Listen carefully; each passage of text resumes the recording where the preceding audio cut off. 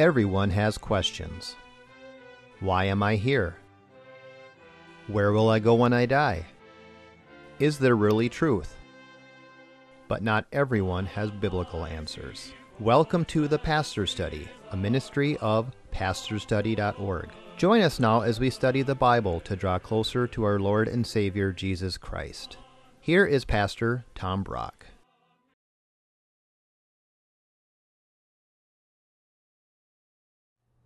Welcome to the Pastor's Study. Let me ask you a question. Can you think? Is there any place in the Bible where God ever wore a hat? Now you think on that. Any place in the Bible God wore a hat?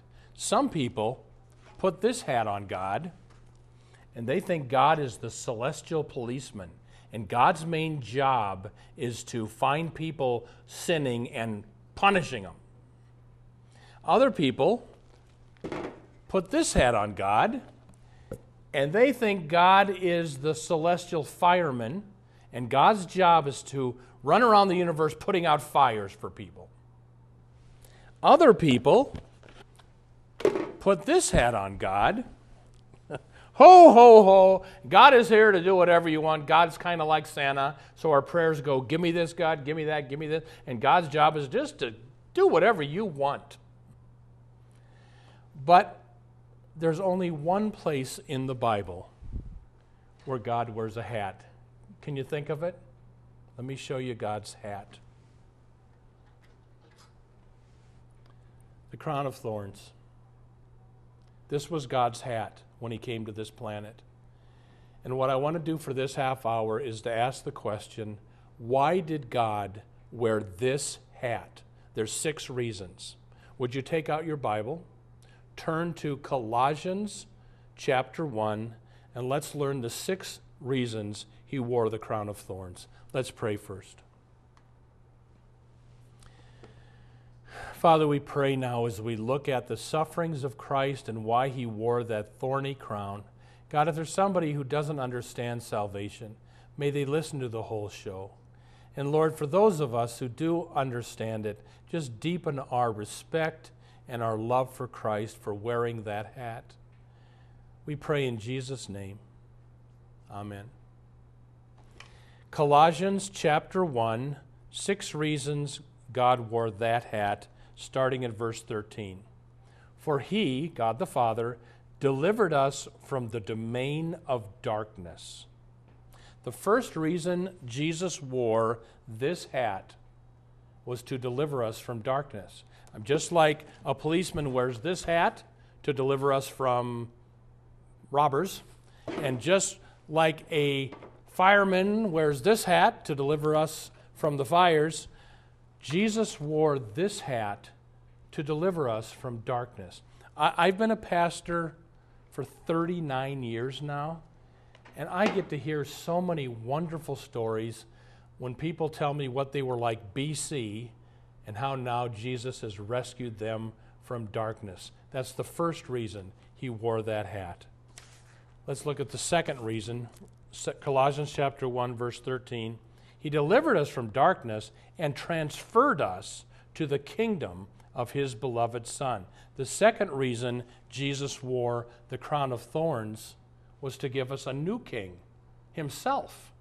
Transfer us into his kingdom instead of the devil's. 39 years ago, when I became a pastor, my first church was down in Florida, working under a senior pastor who was a very spooky man. He was an alcoholic. He lied a lot. After I left that church, it turns out he swindled the church out of hundreds of thousands of dollars. It was a miserable time of my life, and I came back to Minneapolis kind of going like this, and I got a new church and a new senior pastor to work under. And I said to the new senior pastor, you know, I've been burnt by my authority. I might act kind of weird toward you for a while, and he kind of looked like this, but the new pastor was a wonderful man of God. He loved the Lord. He wasn't in the ministry for money. He loved Jesus, and it's like I had gone from hell to heaven. Do you know the second reason Jesus wore this crown was to get you away from your old boss, the devil, who was killing you, and to give you a new boss, a wonderful boss who loves you this much. Second reason he wore the crown was to give you a new king himself. Third reason he wore this hat, this is kind of the big one, verse 14. In Christ we have redemption. That means to pay a price to set a slave free. In Christ we have redemption, the forgiveness of sins. Here's the third reason he wore the crown: to bring us the forgiveness of sins. In India, a little girl was bitten in the arm by a cobra. It sunk its fangs into her arm.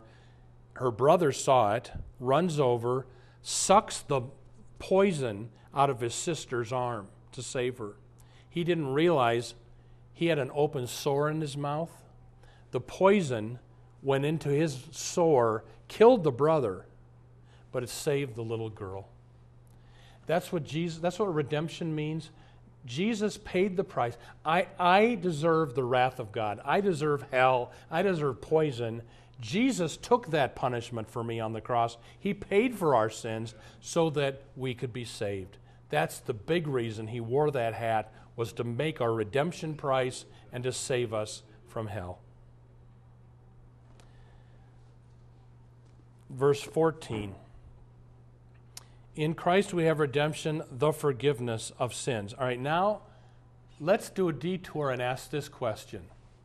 Who is it that wears this hat? Who exactly is Jesus? All right, Colossians 1, verse 15. He is the image of the invisible God. That's who Jesus is. He is the firstborn of all creation, for by him, Christ, all things were created, both in heaven and on earth, visible and invisible, whether thrones or dominions or rulers or authorities. All things have been created by him, by Jesus, and for him.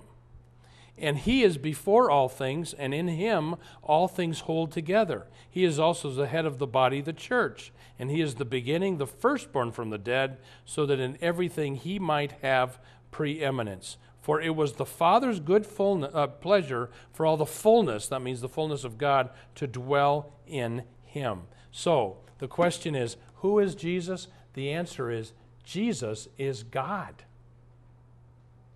Look at those verses. Those are the verses that if the Jehovah's Witnesses come to your door and tell you Jesus is not God, you might want to write those down. Those are just some of the verses that teach that Jesus is God. All right, back from the detour, back to why he wore the hat. He wore the hat to get us out of darkness, transfer us to a new boss. He wore the hat to redeem us and give us the forgiveness of sins. Next reason is verse 20, why he wore the hat. And through Christ to reconcile all things to himself, having made peace through the blood of his cross. Through him, I say, whether things on earth or things in heaven. The next reason he wore this hat is to bring us peace with God. Now, I've shared before how C.S. Lewis said, do you want to know how to wreck a fancy dinner party? C.S. Lewis said, wait till there's a lull in the conversation, and then bring up the word Jesus, and watch people get nervous and change the subject. Have you ever wondered why the name of Jesus makes people so nervous? I think it's because deep down people know they don't have peace with God, and they don't want you reminding them of that. But isn't that crazy? Because the only way you get peace with God is by Christ and his death on the cross. But one reason he wore this thorn crown was to finally bring you the forgiveness of sins and peace with God. And you know, some people are drawn to, when they see that you have something they don't, that draws them to Christ. First time anybody ever asked me about my faith, I was 16 years old at a party. And a girl comes up, Tom, I'm not a Christian, but I heard you are. I want to know how I can become a Christian. And so, you know, if you having peace with God can be a real door opener for sharing Christ with people. Another reason he wore this hat, verse 21, And although you were formerly alienated and hostile in mind, engaging in evil deeds, yet he has now reconciled you in his fleshly body through death, in order to present you before him holy and blameless and beyond reproach. The next reason he wore this hat was to make us holy. Like the Battle Hymn of the Republic says, as he died to make men holy, let us live to make men free, as God is. Glory, glory. He died to make us holy. When somebody wants me to baptize them, I explain what baptism is, and here's what baptism is. This finger is you and me. We're sinful. We have sin on us. Let's say this hand represents God. On Judgment Day, you will stand before God. If he sees sin on you, you don't go to heaven because heaven is perfect, and if you're sinful, you don't get into heaven. But the problem is we're all sinful. So in baptism, God washes away our sins, and then it says in Galatians chapter 3 that as many of you as have been baptized have clothed yourselves in Christ. So now when God sees me, he doesn't see my sin anymore. He sees Jesus' life of 33 years of perfect obedience. Christ's righteousness is imputed to me, and I am holy in God's sight, ready for heaven. Another reason he wore this hat, verse 23, if indeed you continue in the faith firmly established, in other words, you need to believe in Christ till you die, and steadfast, and not moved away from the hope of the gospel that you have heard, which was proclaimed in all creation under heaven, and of which I, Paul, was made an apostle. Another reason, according to that, he wore the crown of thorns was to give you hope. But again, it says you've got to continue in your faith. Years ago, a 13-year-old girl was confirmed at my church. And she did what everybody does. You get in front of the church and you say, I'm going to follow Jesus now for the rest of my life, and I confirm my faith. Well then, and this is the tragedy of being a Lutheran pastor, it grieves me so many students you never see again after they're confirmed. And I didn't see her. After a few years, I heard she was into drugs. And then I heard she was living with her boyfriend. And then later I heard she eventually got married and had a baby. And then she got divorced. And then I heard she was living with another boyfriend. And I watched this on the evening news in Minneapolis. After a night of drunken partying, her live-in boyfriend killed her. And the mom called and said, Pastor Tom, will you do the funeral? And I said, okay. But you know, it's hard to do a funeral like that.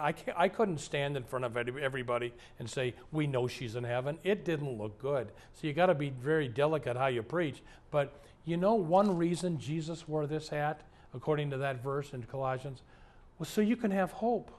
So that when you have a funeral, your pastor can get up and say, there's all kinds of hope because he or she continued in their faith in Christ.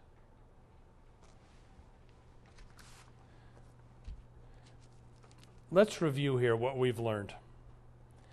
God only wore a hat once in the Bible. Here it is. And he wore this hat, number one, to rescue you from darkness. Number two, to give you a new king. Number three, to bring us the forgiveness of sins and make redemption. Number four, to make us holy. And number five, to give us hope. Now, one last thing. This is kind of a strange verse. Listen to the next verse, Colossians 1:24. Paul writes, now I rejoice in my sufferings for your sake, and in my flesh, my body, I do my share on behalf of Christ's body, the church, in filling up that which is lacking in Christ's afflictions. Lacking in Christ's affliction? Is something lacking in Christ's affliction? What does that verse mean? Well, I don't think it means that his suffering is insufficient. Because when Jesus died on the cross, he said, it is finished. So as far as our salvation goes, his afflictions are more than enough. So what does he mean when he says, Paul says, I'm making up for the afflictions that are lacking? Well, look at the next verse, verse 25, where are we? Verse 25. Of this church I was made a minister, carrying out fully the preaching of the Word of God. That's what Paul's talking about. Jesus' sufferings are complete, but getting the Word out is not complete. And Paul is saying, I'm willing to suffer now to get the Word out to the world of Christ's sufferings. So here's the last point today. Jesus says, are you willing to wear my hat? Meaning, are you willing to suffer in order to get the Word out?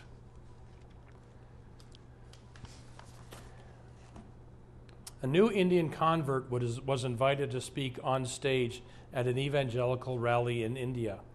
Because he was a former Muslim, he was considered apostate and therefore under a death sentence under the law of Islam. He spoke to the crowd about Jesus, whom he had come to know.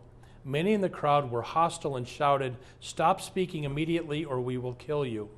The man replied, "If you kill me, I will live again on the last day with my Savior, Jesus Christ."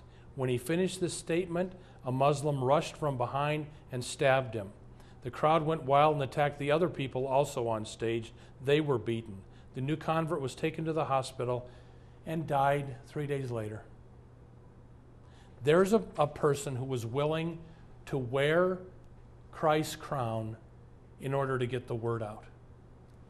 There was a old Presbyterian minister in Scotland who was asked to come be the guest preacher and to preach on the importance of world missions, getting the word out. The story goes, this old preacher gets up in the pulpit and starts preaching on the urgency of evangelizing the world, has a heart attack in the middle of his sermon. They take him down from the pulpit, rush him back to the lobby of the church.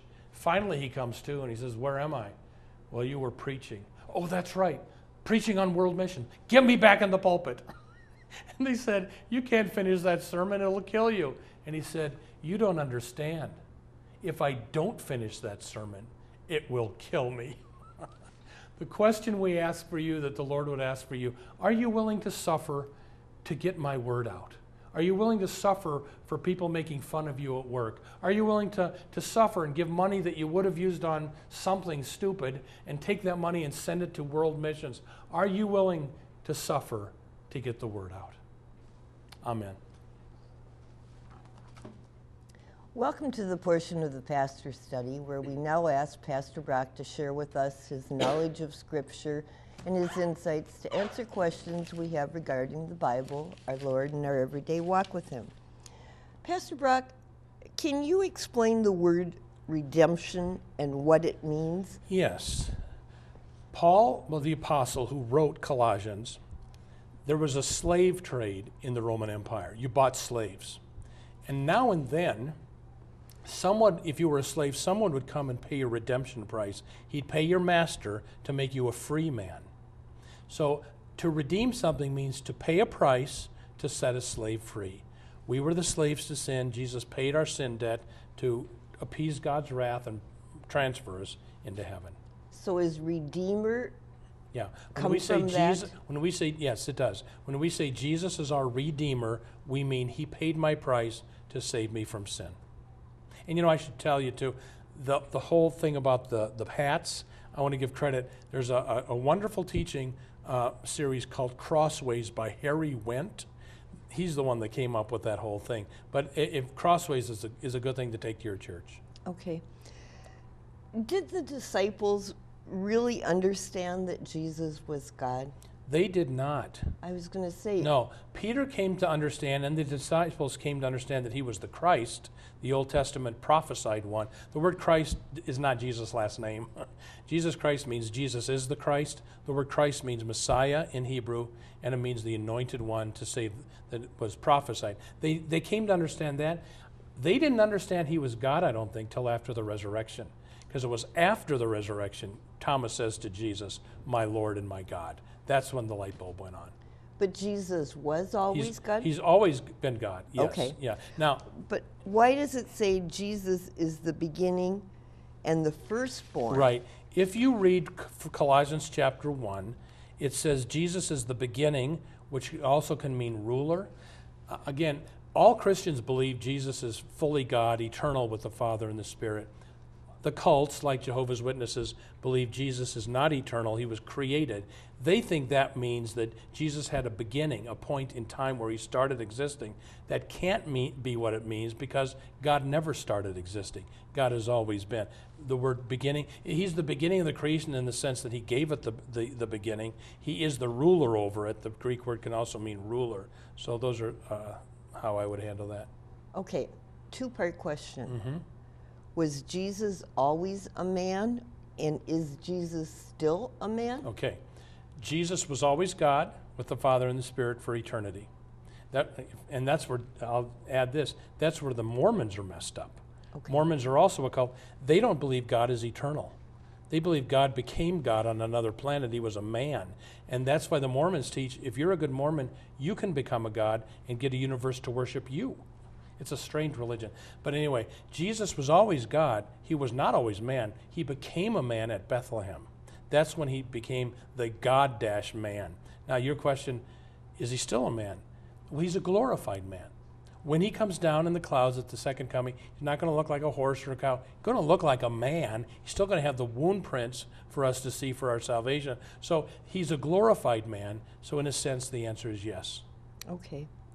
So which denominations teach that Jesus is God, and which denominations deny his birth? You've talked about the Mormons. Yep. I'm a Lutheran. Lutherans, Catholics, Methodists, Baptists, Presbyterians, all Christian denominations believe in the Trinity, believe in one God in three persons, and Jesus is God. The cults get that messed up. Jehovah's Witnesses do not believe in the deity of Christ. Mormons believe in thousands of gods. New Age people think they are God. I mean, Oprah says she's a Christian, but she's kind of New Age. And she said, quote, Jesus did not come to earth to found a religion. Jesus came to earth to get us in touch with our own inner Christ consciousness. In other words, we're God. We are Christ. No. So. Okay. If Jesus reconciled us to God, did he reconcile God to us then? Right. That question is, all right, Jesus reconciled us to the Father. Is there any sense in which Jesus also reconciled the Father to us? I think both are true. The problem on our side was our sin. We didn't want God, and we were in rebellion. The problem on God's side is his holiness. He's a holy God. He has to punish sin. So the death of Christ reconciles us and God the Father, and Jesus himself, in that he makes the payment to satisfy his own wrath and holiness against our sin. Okay, so this is a kind of a two-part question again. You talk about the imputed righteousness of Christ and the imparted righteousness of Christ. What exactly do we have going on here? When I did the whole thing about baptism, that when I'm baptized, the Bible, here's me and here's Jesus. The Bible says when you're baptized, Galatians chapter 3, you have clothed yourself in Christ. So when God looks at me now, he doesn't see sinful Tom Brock. He sees 33 years of perfect obedience. The perfect life Jesus led was imputed to me at my baptism. So I'm perfect in God's sight. That's what's called the imputed righteousness. The imparted righteousness of Christ means he is bit by bit cleaning me up and making me, he's imparting his righteousness to me, but it's hit and miss this side of heaven. One day I'll be totally perfect, but what saves us is his imputed righteousness. You know, Tom, we've got so much persecution going on in that right now. You know, and I have to honestly say that I think I'm afraid that I might deny Christ if I was ever persecuted. Is that wrong, or what can a person do? Well, I have that fear too. And I'll tell you, Jackie, once a month, normally once a week, I pray for the persecuted church. People can go to persecution.org and get this free magazine telling you the horror stories of what's happening, especially in Muslim lands, to Christians of the church. What I do, Jackie, I pray about once a week for the persecuted church. And I always almost now say, and Lord, if that happens to me, please give me the grace not to deny you. because I don't want to, if somebody put a knife to my throat and said, curse Christ or die, I want to die at that point. Now, would I have the strength to do that? In myself, probably not. So I think right now we pray for them who are experiencing that, then pray for yourself. God, give me the grace never to deny you. You know, my last question is kind of a confusing one because of the things you've said here. But is there anything that Christians in America do for those who are being persecuted overseas? Yeah. You talk about this magazine. Yeah. There's two things I do. I get this magazine, persecution.org, it's free, and I look at this magazine, I pray for them. That's the main thing I do. But then some of my money goes to this place because they have a fund that helps the suffering wives and children while dad is in prison for his faith. They help with the families. They also help with the underground church. So there's a lot we can do. Pray, give, and be informed. You know, it's scary though because you think you're strong in your faith, and yet, you know, I'm sitting here after listening to your sermon thinking, could I really do that? I know. That's why we need the Lord, because in and of ourselves we won't. I'll slip in a second if the Lord doesn't hold me up. Well, Tom, we're down to our last minute. Yeah. And, you know, we just want to thank people for their support in watching this show. Mm-hmm. It's amazing to me when I go out and somebody says, I saw you on TV, to think that we've been doing this for 29 years. Yeah.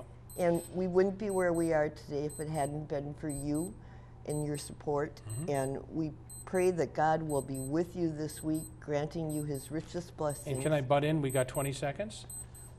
Thank you for giving, because we almost had to pull out some of our markets because the funds weren't coming in. Thank you for giving, because now we're going to actually expand and reach more cities now. So thank you. So God be with you until we're together again next time. Thank you for watching The Pastor Study. You can watch more of our programs at pastorstudy.org. We are on the air preaching the gospel of Christ because of our generous support of you, our viewers. Would you consider supporting our ministry? You may do so at pastorstudy.org. Or write The Pastor Study, P.O. Box 41294, Minneapolis, Minnesota 55441. May the blessing of our one triune God, Father, Son, and Holy Spirit be with you today and always. If you've been blessed by the Pastor Study, would you consider a tax-deductible gift to help us reach more people with the good news of Jesus Christ? You can donate at our website, pastorstudy.org, 2 S's, or mail a check to the Pastor Study, P.O. Box 41294, Minneapolis, Minnesota 55441. May the Lord bless you and have a wonderful week.